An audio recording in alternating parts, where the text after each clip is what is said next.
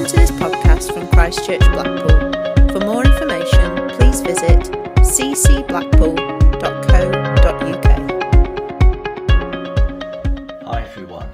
Today we're looking at the subject of how to be more in love with God. You see, the heart of the Bible's message is that we don't follow him reluctantly, but wholeheartedly. It's not about rules, it's about a relationship with him. So if you're already a Christian, obviously you already have this relationship with God, and I'm very sure that you would want that relationship to grow and to deepen. If you're not yet a Christian, you could be tempted to think that loving God means you need to come up to a certain standard. But that's not how any healthy relationship works, and our relationship with God is no exception to that.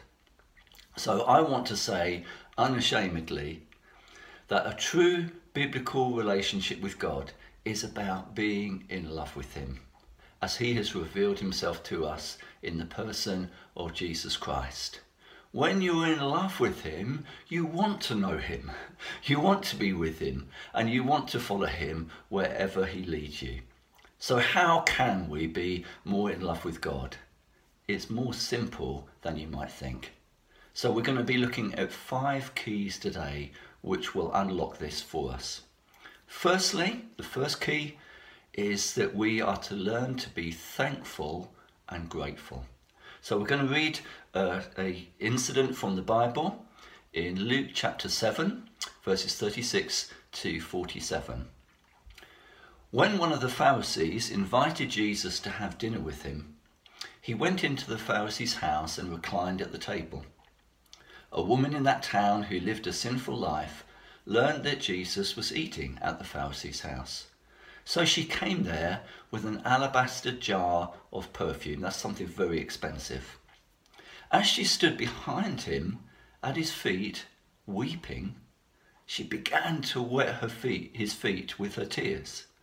Then she wiped them with her hair, kissed them, and poured perfume on them.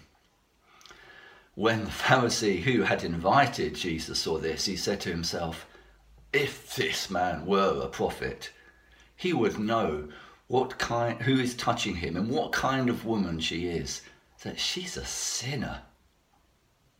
But Jesus answered him, "Simon, I've something to tell you." "Tell me, teacher," he said. And then Jesus tells this little story. 2 people owed money to a certain moneylender. One owed him 500 denarii and the other 50. Neither of them had the money to pay him back, so he forgave the debts of them both. Now which one of them will love him more? Simon replied, "Well, I suppose the one who had the bigger debt forgiven." "You have judged correctly," Jesus said. Then he turned towards the woman and said to Simon, "Do you see this woman? I came into your house. You did not give me any water for my feet, but she wet my feet with her tears and wiped them with her hair. You did not give me a kiss, but this woman from the time I entered has not stopped kissing my feet. You did not pour oil on my head, but she has poured perfume on my feet. Therefore I tell you, her many sins have been forgiven, as her great love has shown. But whoever has been forgiven little loves little." Well, what an incredible incident this is. Can you try and imagine this? There's this sinful woman who's most likely a prostitute or something like this, coming uninvited into the gathering of some very religious people who tried to please God by keeping all the rules and by keeping away from anything and anyone they considered to be sinful. So this woman's presence, this woman, why does she have to come in here? How embarrassing. And look at what she's doing, her extravagance in loving Jesus would have been excruciatingly embarrassing for the Pharisees, though Jesus was not embarrassed, notice. So this story is included in the Bible to teach us that being in love with God really is not about keeping to the rules. Rather, it is in an altogether other dimension.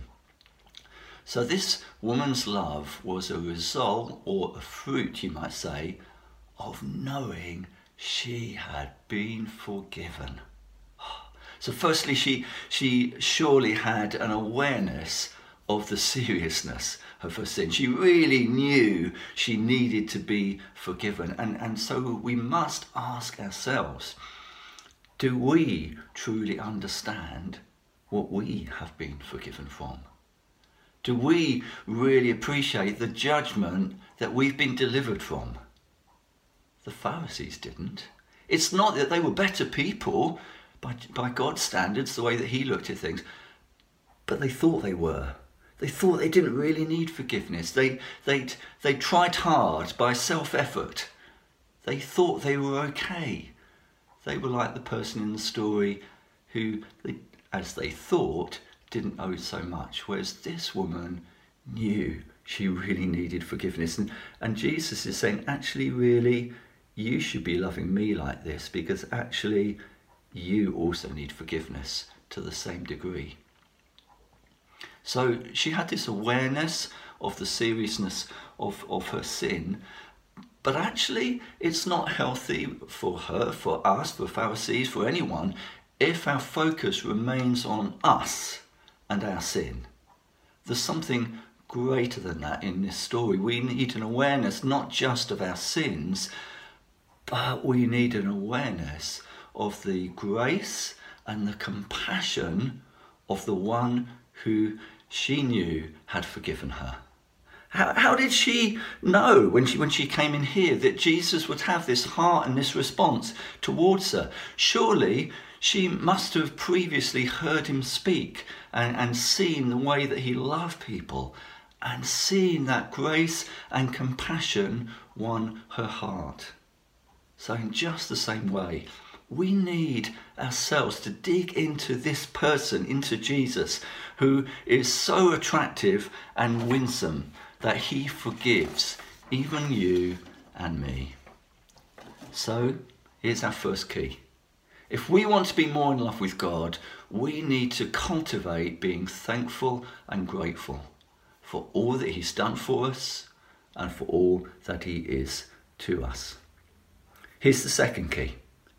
Know who you truly are. Here's a short verse from 1 Peter chapter 1. As obedient children, Peter exhorts the believers, do not conform to the evil desires that you had when you lived in ignorance. But just as he who called you is holy, so be holy in all you do. For it is written, quoting the Old Testament, be holy because I am holy. Now, most of us initially come to God because we realise that we need forgiveness.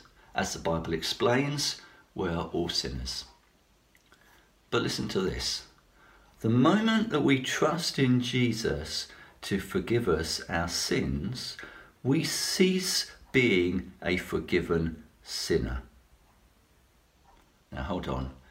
Is that right? Have I said that wrong? Should it mean I become a forgiven sinner? No, I deliberately said we cease to be a forgiven sinner.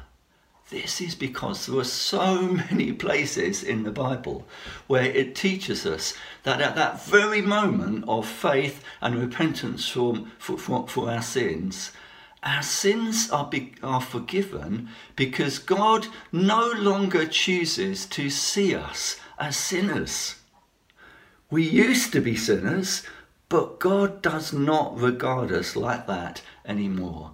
Jesus bore our sins in our place. And so in a single moment, our status completely changes from sinner to saint, from slave to freedman, and from outcast to precious son and daughter. Wow. So, how should this work itself out in being more in love with God? Well, If I think I'm still on the outside and pretty worthless, then my thoughts and words and actions will reflect who I think I am. But instead of this, as I increasingly know that I'm accepted, I'm beloved, I'm precious, I'm God's adopted child, then my new thinking will overflow into new behaviour.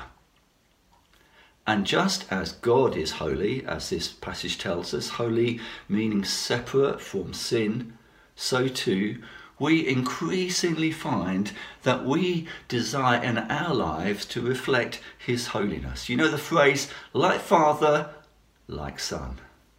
So we find that we begin to want to be like the one who has redeemed us and adopted us. This is why Peter says to the believers that we no longer need to live in ignorance. There was a time when we didn't know who we were, but now we do. We are no longer sinners. We are precious sons and daughters. So do you know who you truly are? Has that really sunk into you? If we want to be more in love with God, we need to know all that he says about our true identity. So on to the third key for how to be more in love with God. Be inspired by what you are called to. In Ephesians chapter 2 verse 10, it says, "We are God's handiwork, created in Christ Jesus to do good works, which God prepared in advance for us to do." Things get even better, guys. We are described as God's handiwork or masterpiece. And as such, we're like a story to be written or a symphony to be composed. God, your Father, has great and exciting things for you to do in your life. In my better moments, when I know I'm doing the stuff that God is leading me into, I feel this is what I'm born to do. This fits me. A sense of purpose and fulfillment. Because this is who I now am, this is what I'm created to do. At times like this, when I'm thinking clearly and I'm seeing things in focus, I could say to myself, why would I want to do anything else but love God and follow him? He's such an amazing God that he only wants the best for me, and he has plans for me far greater than I would have dreamt. So you too, every one of you, are God's masterpiece. You are unique in who you are. And as you get inspired by what he is calling you to, I guarantee that this will help you also to fall even more in love with God. What's our fourth key? The fourth key to loving God more is looking forward to being rewarded. Here's a verse from 1 Corinthians chapter 3, verses 11 to 14. Paul says, "For no one can lay any foundation other than the one already laid, which is Jesus Christ." In other words, you came to God because of what Jesus had done. But what of our lives now? So he goes on to say, "If anyone builds on this foundation using gold, silver, costly stones, wood, hay or straw, their work will be shown for what it is, because the day will bring it to light." That's the day of judgment, the day when Jesus comes back. "It will be revealed with fire, and the fire will test the quality of each person's work. If what has been built on the foundation, survives, the builder will receive a reward." So you well know that things like wood and hay, when it comes to fire, they're burnt up and there's nothing left. Whereas things like gold and precious stones, they're refined by the fire. And so what he's saying here is our foundation is only Jesus. But what of the life that follows Jesus? And he says, the things that you do is like building something. And he says, make sure you're building out of the right materials. Make sure that you do things that are out of the right motives. Not things selfishly, but things for other people. Things that's loving them, things that's loving God. And those things will not just survive, but here's an amazing thing. You will be rewarded for those things. Now, it's God who calls us and saves us. It's God who gives us a new status and identity. It's God who enables us to do good works, which give us satisfaction and fulfillment. But incredibly, this God then rewards us for the very things that he has enabled and called us to do. But actually, when you think about it, isn't that how things work in families? As children, we didn't choose to be born. We were the fruit of our parents' love. Then they teach us to eat our food and do up our buttons when we're little. Then as we get a little bit older, they teach us to ride a bike. And then later on, they help us to get through exams, etc., etc. But then any good parent delights in the child that they themselves have nurtured and are so pleased to reward them with some sort of treat when they do well. So think about it. If that is the case with our human parents, how much more is it the case with our Heavenly Father? We really were incapable of any lasting good before he got hold of us. But he is such a perfect dad that he cannot help but delight in our successes and our achievements, even though he fully realizes that we did all of those things only by his abundant grace. Didn't you just love it when your parents treated you with a reward for doing something well? Well, I believe that we need to be far more aware than we probably are of the rewards that our Heavenly Dad has waiting for us.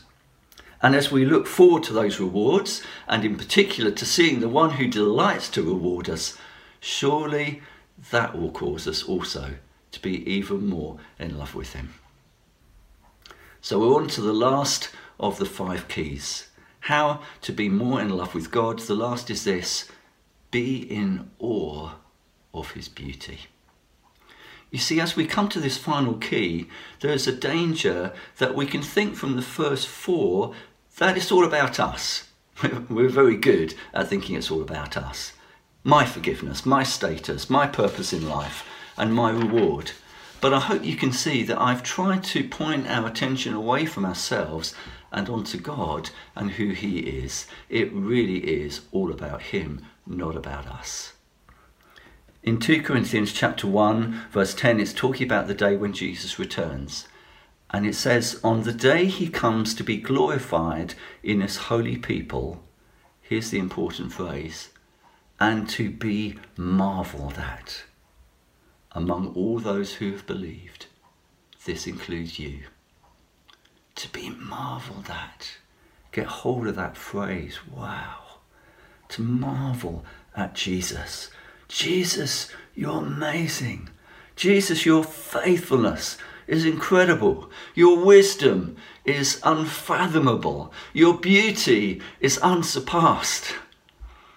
You see, the more that we see God as he truly is, the more surely we are in awe of him. And the more we are in awe of him, no one will need to encourage us to love him more, for he will increasingly be our heart's desire.